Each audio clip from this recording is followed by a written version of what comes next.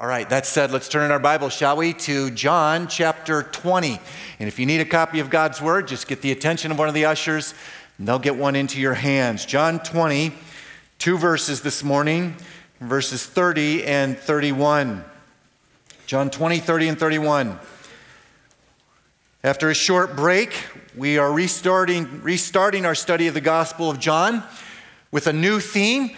I trust that you have paid attention and noticed that. A new theme and a new text.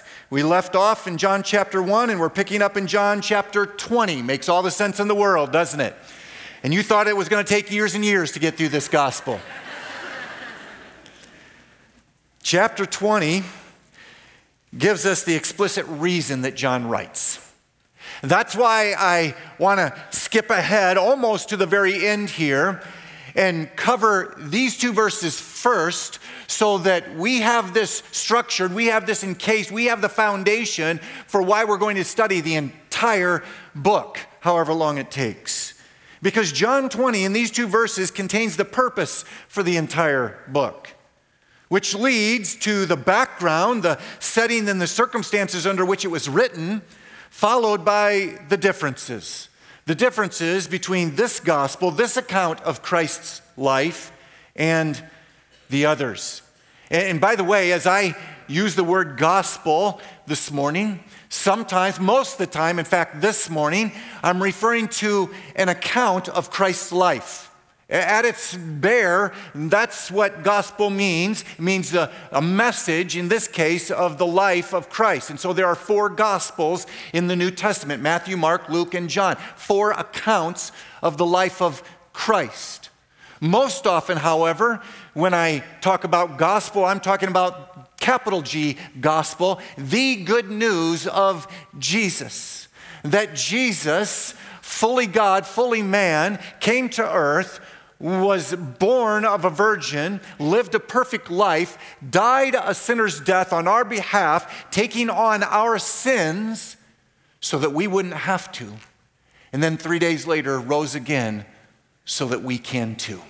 So that we can have life to the full and life forever spiritually. And one day when Christ returns, part of the gospel as well, when Christ returns, we can have life physically also.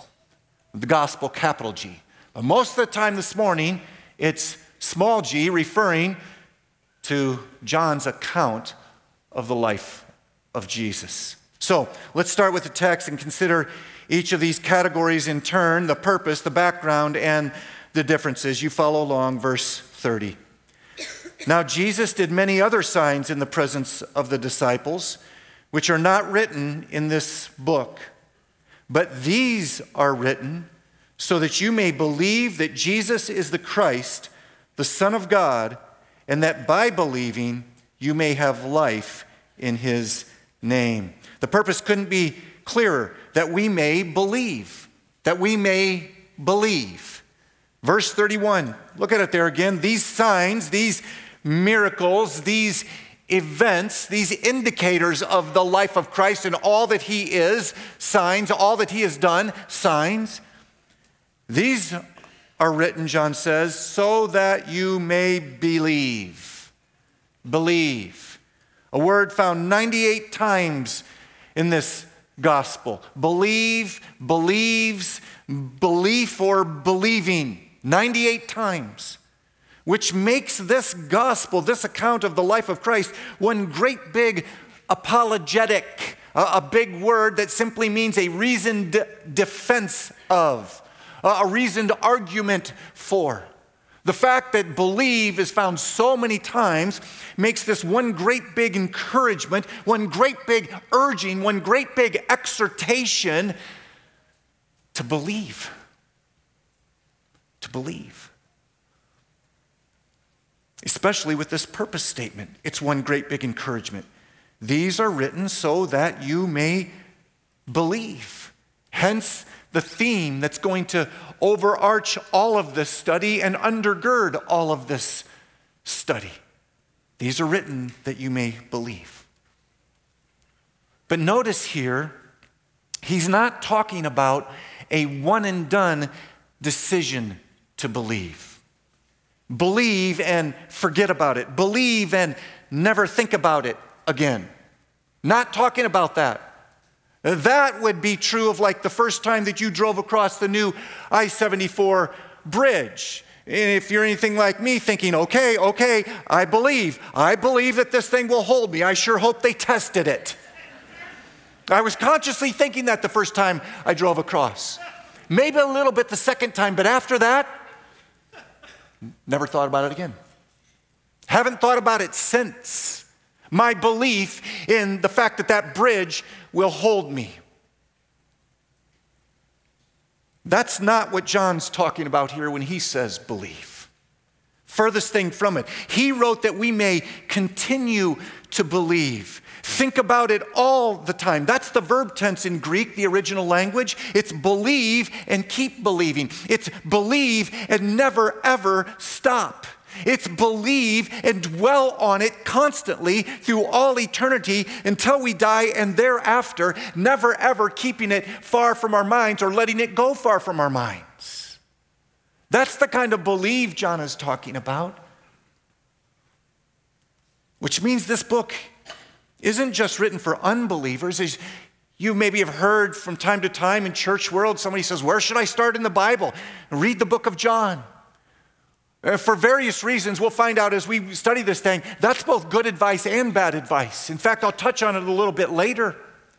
But this indicates this idea that it's a continual believing that John is talking about, indicates it's not just written for unbelievers, it's written for us, it's written for believers, it's written for the church, that we may believe and never stop. Believe all of our lives. So we best know what it means to believe, which seems fairly intuitive to us, fairly obvious, I think. To believe is to believe, duh. Like what else could there be? How else could you say it? Well, a lot of ways. John does. It seems fairly intuitive, but dialing in on the aspects of belief, the aspects of acceptance, trust, and faith makes it abundantly clear. If you make a statement, if we're in a conversation, if you make a statement and I say, I believe you, most likely I'm saying that I accept what you said as true. I accept it as true. I believe you. I accept it as true. For instance, if you were to say, this airplane will safely carry you, notice we left off all logos. If you were to say, this airplane will safely carry you, and I say, I believe you, I'm conveying that I accept what you're saying at face value. I accept it as true. Which is the first way in which John uses the word believe. Accept as true. Accept as true. These things are written so that you may accept as true that Jesus is the Christ, etc. These things are written that you may accept as true that Jesus is the Christ. But that's definitely not it.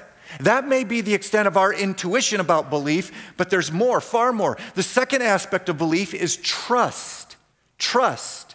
If you say, this airplane will safely carry you, but I don't get on board, I don't take my seat, I don't darken the door of the thing, I may accept what you're saying as true, but I clearly don't trust you, nor the plane.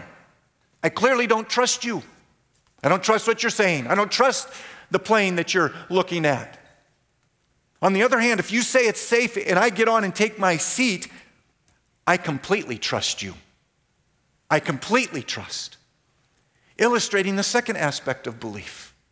These things are written so that you may completely trust that Jesus is the Christ.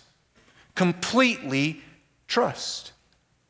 Completely trust that He can and will save you to the uttermost, as the book of Hebrews tells us. Completely trust that He can and will carry you, just like you completely trust that the airplane can and will carry you. That's the second aspect of belief. The third is faith. Acceptance, trust, and faith.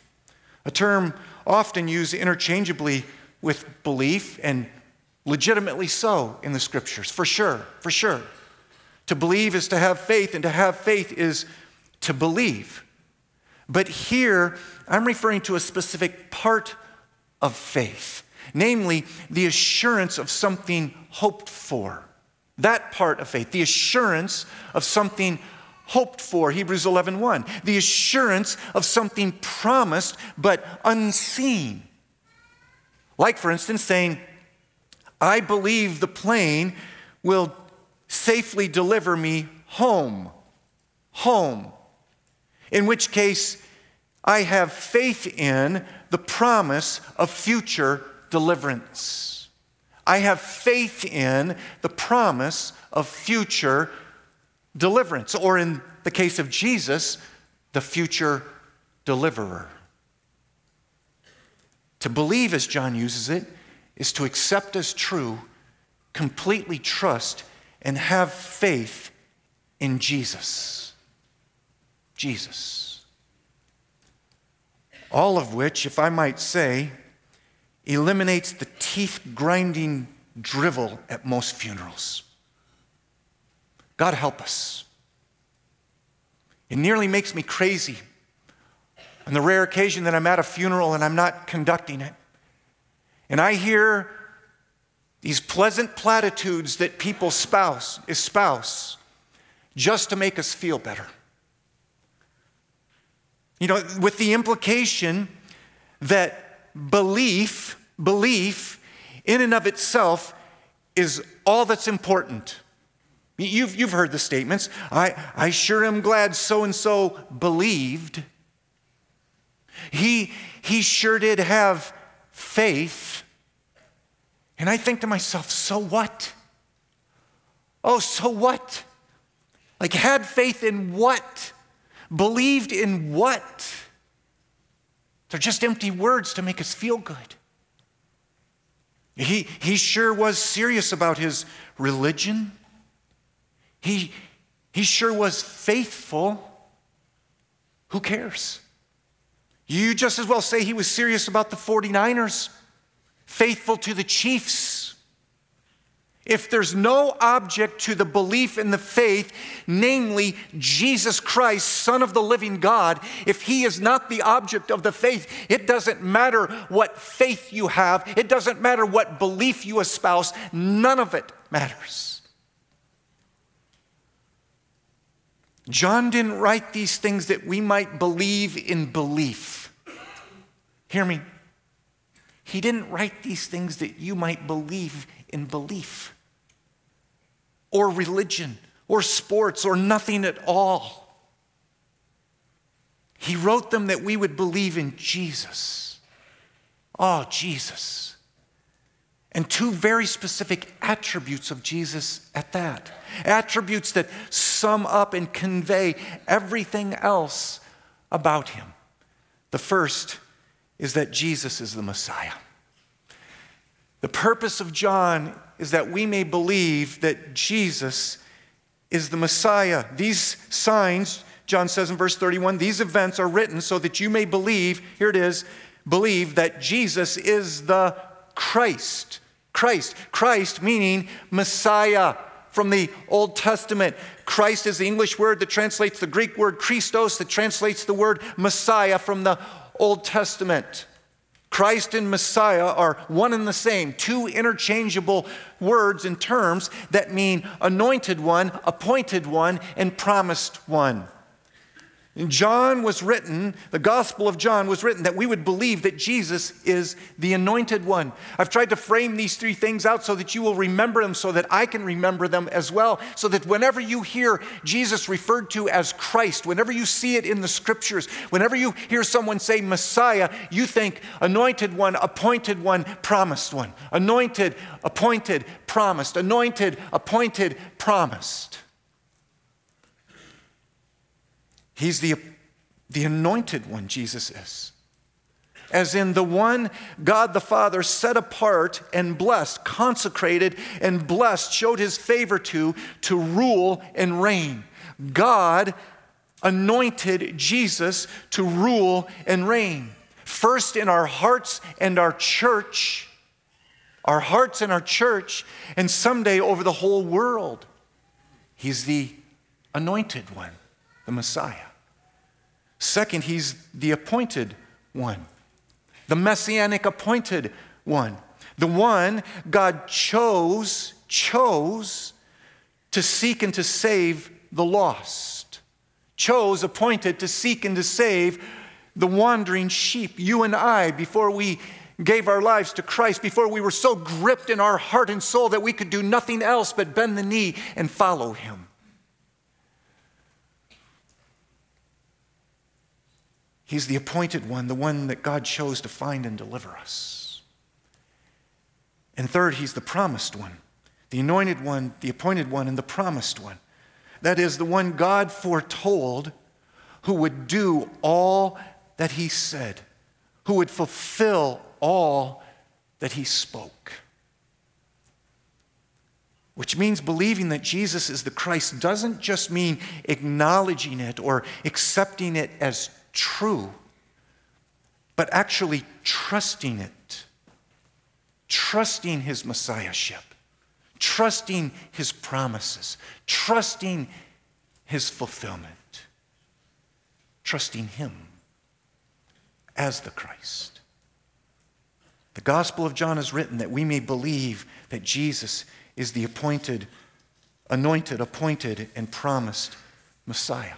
Second, it was written that we may believe that Jesus is God in the flesh, that he is Messiah, and that he is God in the flesh.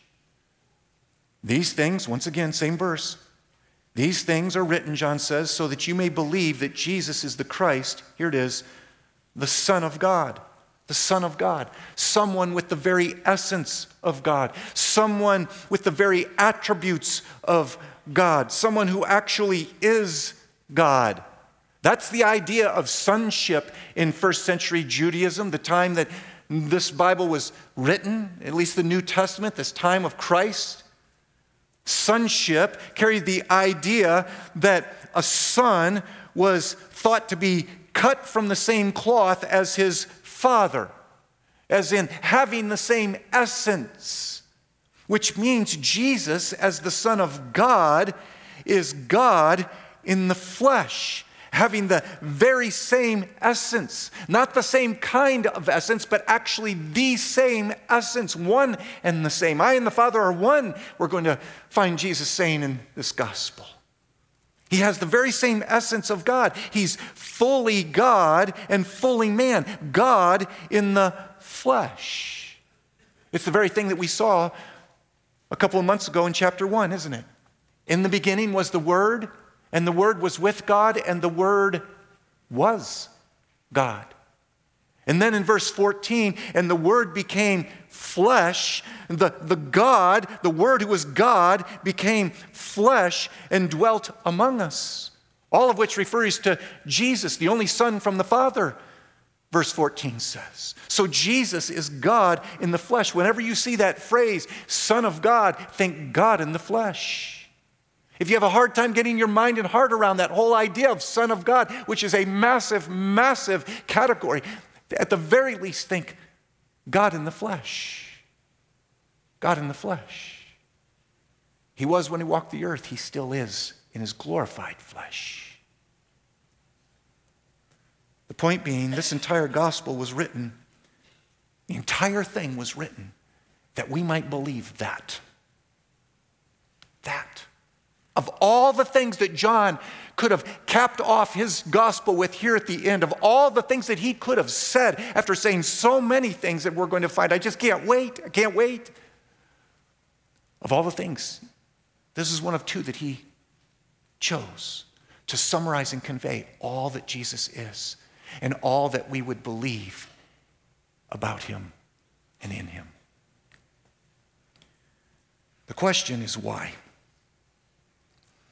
I mean, If this gospel was written that we might believe that Jesus is God in the flesh, like, why? What is the big deal about that?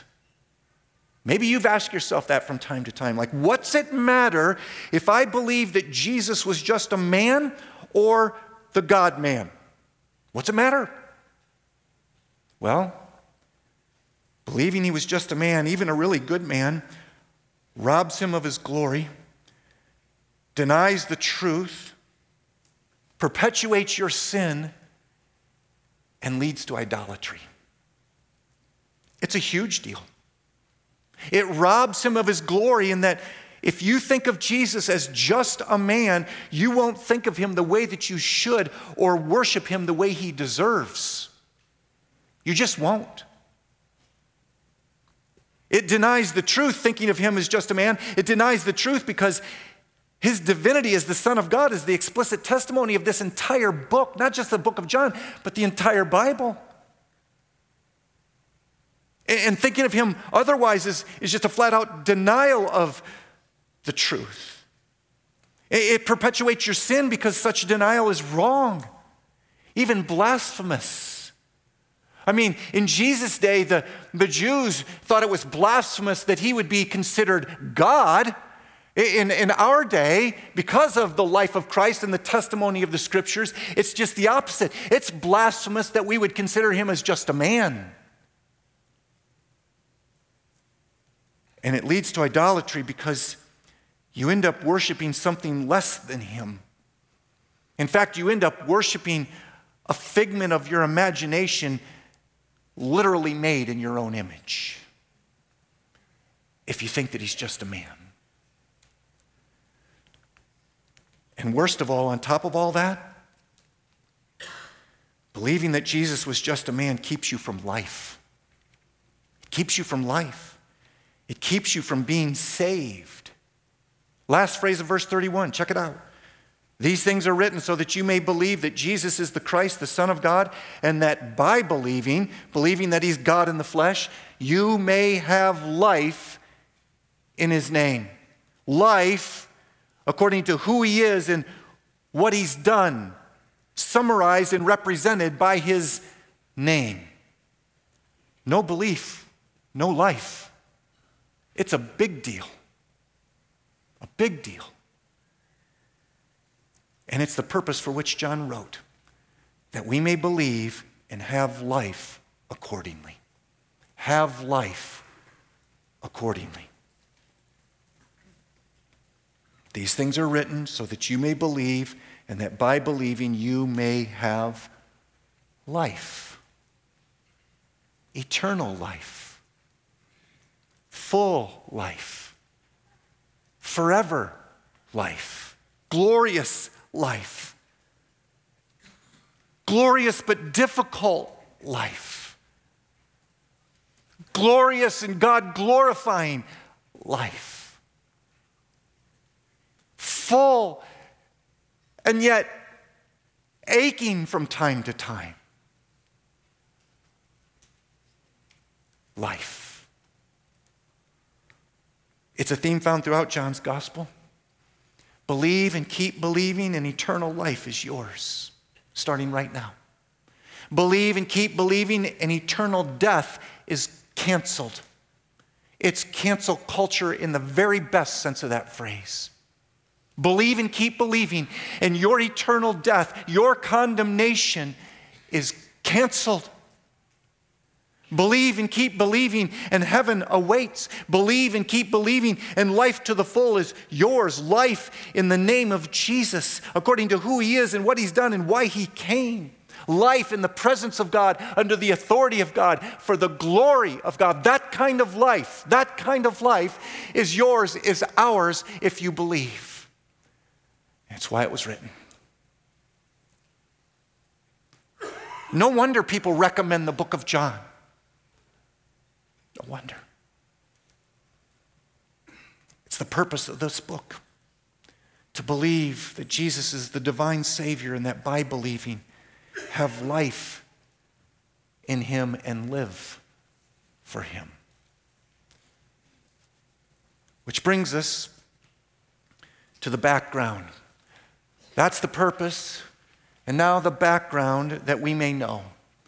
The purpose that we may believe and the background that we may know. I'm not going to spend a lot of time on this, but I want you to know some of the background of John. This isn't just throwaway. This isn't just flyover country. I want you to know some of the background of John so that you're all the more assured of what it says. And here it is, you're all the more inclined to apply it. Because as with all of Scripture, it was written by a real person in a real place at a real time to real people with real issues just like ours, just like mine. I want you to have the utmost confidence in this gospel. And so here's a little bit of background. Let's start with, the author, the Apostle John. The author, you might be like, hello. Well, and I would be like, there are people who try to argue otherwise. It's a losing battle. But the author of the Gospel John is the Apostle John. We'll talk about this several times over as we study it, but for now, that's the title in the earliest manuscripts, just like you see the title in pre-chapter 1 in your Bible. It's the title in the earliest manuscripts, and that's the implication of the internal evidence, as we'll see, and that's the testimony of the earliest church fathers, like Irenaeus, who knew Polycarp, who was discipled by John. Polycarp said John wrote the gospel, heard it from his own mouth and saw it for his own eyes. Polycarp passed that along to Irenaeus, and Irenaeus recorded it for us and said so.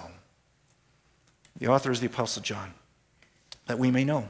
Second is the audience, probably Gentile believers. Probably Gentile believers. I say probably because John doesn't explicitly say that.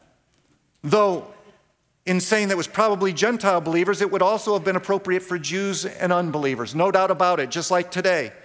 But there's no doubt that John assumes that we already know some things about Jesus. There's just no getting around that. And that the Roman names for some of the things that he mentions indicate an audience of Gentiles. He uses Roman names for some of the places in Israel proper is to clue us in that, and to help the original audience, the Gentile believers, know what in the world he was talking about, because there were Roman names for things in Israel and there were Jewish names for things in Israel, just like today. Some people call it Palestine, which is a perversion of Israel. Palestine came from the Romans, wanting to do away with the entire label of Israel at 70 AD when the temple was destroyed and ransacked. And the Romans thought, if we can just change the name of the country, we'll eliminate all of the Judaism and everything else that's associated with it, and therefore nobody else will ever remember what it was about. Oops. John uses some of those Roman names, and it probably indicates a Gentile audience. In fact, it's likely that John wrote from Ephesus in the heart of the Roman Empire, the heart of that Gentile nation. And that's where Irenaeus and Eusebius said that he settled, Ephesus, and others said that he was buried there.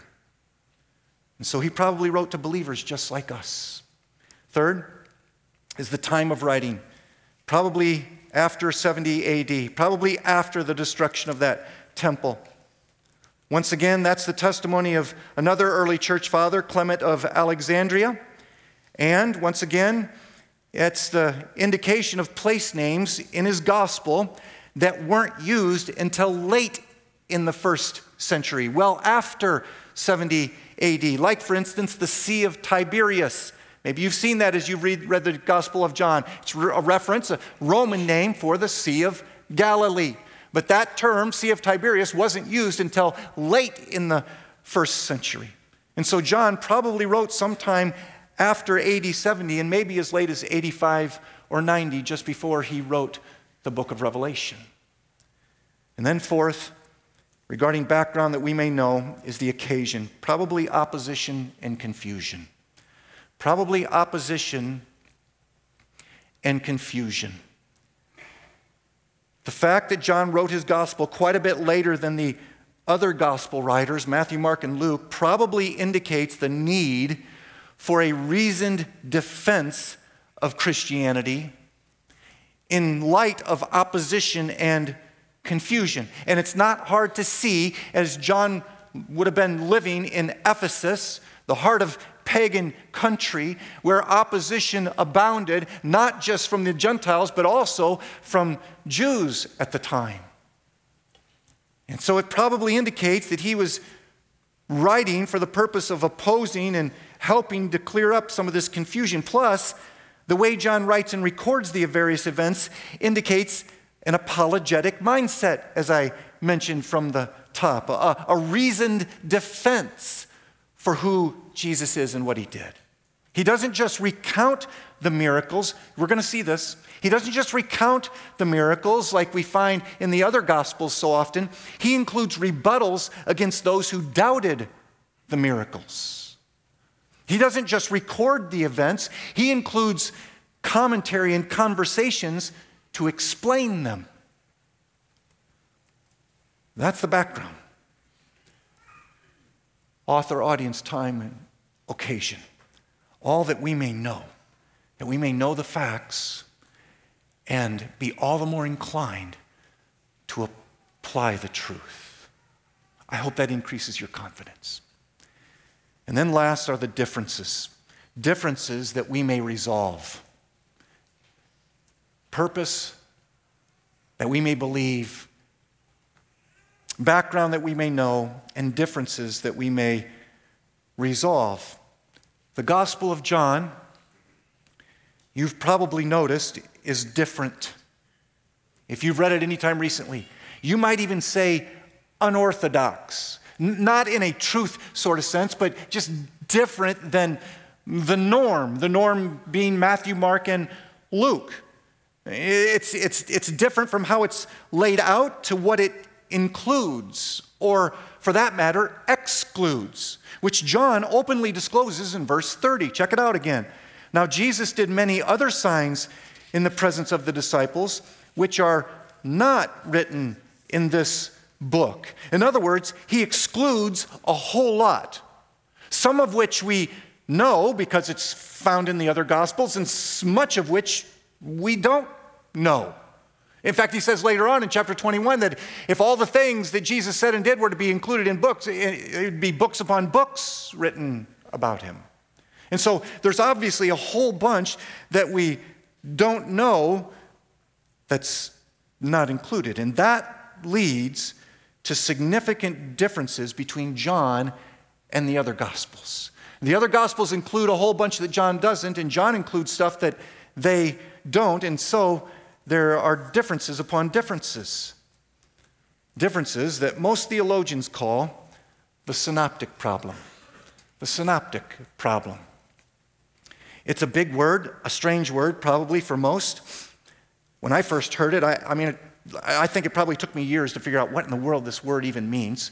And I heard it in a class, shame on me. Synoptic simply means together in common. Together in common. It's most commonly used by us to say a summary. He gave a synopsis. But that's not how it's used here in this theological sense by theological heads.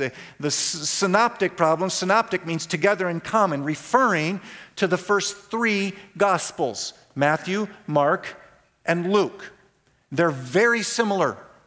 Very similar. Similar in their order, in which they lay things out, similar in their content, what they include, and not exactly, but similar. And they're similar in their style, their narrative, the way they write about the various things of Jesus. They have a lot in common, because of which they're often called the synoptics. Matthew, Mark, and Luke, the synoptics.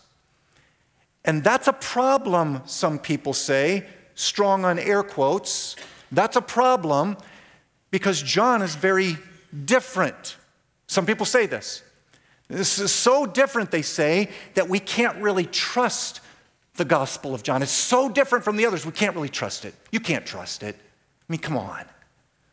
For instance, consider all the things that John includes that the others don't, like the first contact Jesus had with some of his disciples, Philip and so on. Or the wedding at Cana. Wedding at Cana. John includes that. It's not found in the others. Or his interaction with Nicodemus, John chapter 3, you must be born again. My favorite scene of The Chosen thus far. Or his encounter with the Samaritan woman, John chapter 4. We're all familiar with that if you've ever read the book of John. Like none of those events are found in the Synoptic Gospels. None of them. Not one whisper, not one reference, not one allusion. They're just not there, which makes for a problem in some people's eyes. Not only that, but John doesn't include a whole bunch of other things that the others do, like a birth account for Jesus, not found in the Gospel of John. Nor is his Sermon on the Mount, blessed are the peacemakers, and so on. Not there. Or any of the parables. There's not one parable. There's not even one parable in the Gospel of John, let alone a parable from the other Gospels. And massively so, the vast majority of Jesus' great Galilean travels in the entire first half of his ministry is completely missing in the Gospel of John. Missing. What's more, only 7 miracles are recounted in the Gospel of John. And I went back and checked all this. Only 7 miracles are recounted in the Gospel of John, and of those, only 2 are found in the Synoptics. Plus, the interactions that Jesus has in this gospel are far more theological. Far more theological. Talking about the things of God, not just the acts of God or the words of God. Talking about the things that are behind all of the acts and behind all of the words. It's way more theological than the others. The others are far more ethical and practical, leading some people, because of all of that, all of those differences, it leads some people to say, it's contrived. Come on, it's fabricated. Don't you see it? And most difficult of all is John's order. The chronology of the events that he includes. It's not only different than the Synoptics in many places, but it jumps from one place to the next with not much transition. I mean, it's pretty abrupt, even from one thought to the next. So it's true, differences abound. They do. But does that mean that we can't trust it? Or that it's fabricated, or that he pieced it together in some patchwork way, leaving us with a false impression, intended or not? Does it mean that just because of all the differences? Not at all. Not at all. The differences can be resolved. The chronologies can be synced. Not without difficulty, but they can be synced. The problem, if you will, has a solution that I call the gospel solution. The gospel solution. Referring, of course, to the Gospel of John. A solution comprised of 4 quick thoughts. Number 1, John wrote separately from the others. And this is the first reason why there are differences, so many differences between the Gospel of John and the Synoptics. John wrote separately from the others at a different time and a different place, much later than the others. And completely different place than the others. So it's no wonder that his perspective and his layout are different. It's no wonder. If it wasn't, that would be a legitimate reason to question it. Second, John wrote for different purposes. John wrote separately from the others, and John wrote for different purposes. Instead of laying out an orderly account of Jesus' life and ministry, like Luke tells us in his gospel, John writes topically. Topically. It's obvious. Picking and choosing various events in the life of Christ, various discourses, various conversations, only as they serve to address various theological issues. That's one of the reasons why recommending the book of John is both a good idea and a bad idea. It's a good idea because a new believer can understand it. They can pick up the nuggets of gold along the way for sure, for sure, and the Lord can use it to lead them to belief. But a new believer is probably not going to be able to mine the book of John for all that it's worth, for the treasures in the vein of gold deep beneath the surface. I get ahead of myself, but the second solution is the fact that John wrote for different purposes to address specific issues. Third, John had knowledge the others didn't. John had knowledge the others didn't. Knowledge due to his presence in Jesus' inner circle. He and his brother and Peter. Peter, James, and John. That's this John. And so he was obviously privy to thoughts and conversations that the other disciples weren't privy to, leading to differences in his account. Not discrepancies, but differences. And then fourth, John wrote deeply. John wrote separately from the others, first part of the solution to the synoptic problem, quote unquote. John wrote for different purposes. John had knowledge the others didn't, and John wrote deeply. More than the other Gospels, the Gospel of John is a theological treatise. It actually puts the fear of God in me as I have begun to study this and wonder to myself, how in the world am I going to explain that? I have a hard time understanding it myself. It's that good and it's that deep. And in the strength that God provides, I'm going to try, and I'm going to trust that the Holy Spirit will take whatever feeble attempts that I have in explaining it, and He will bear it and place it on your heart and imprint it on your heart and soul so that you understand it in such an extraordinary way that you are changed and you continue to believe forever and ever and ever. Amen. That. It's a theological treatise covering a number of truths that plumb deep doctrinal depths, from the sovereignty of God to the body and blood of Christ. Not that it can't be understood by a new believer, but it's a treasure waiting to be mined by all believers. 4 parts of a gospel solution to a problem that's really not. The differences can be resolved. And one last thought here. To some extent, that's why the differences are there. The differences can be resolved, and to some extent, that's why they're here, to make us resolve them, to make us think and pay attention all the more. Because while some things Jesus did were excluded, these things were written that you may believe fully and completely and eternally. Let's pray. Father, we do believe. Oh, how I believe, Lord. More than I did at the beginning of this week, more than I did last year. Thinking, how can that possibly be in previous days? But I believe more. I'm more fully convinced. I trust more. I have faith in you more. Oh God, we believe. And to the extent that we don't, please forgive us and help us. Help us to accept your word as true. Help us completely trust you with our lives. Help us put our faith in your Son. And by all means, in any means, Lord, help us to live the life that you've given us for your glory. We pray in Jesus' name. Amen. Amen. Let's stand. Let's worship the Lord.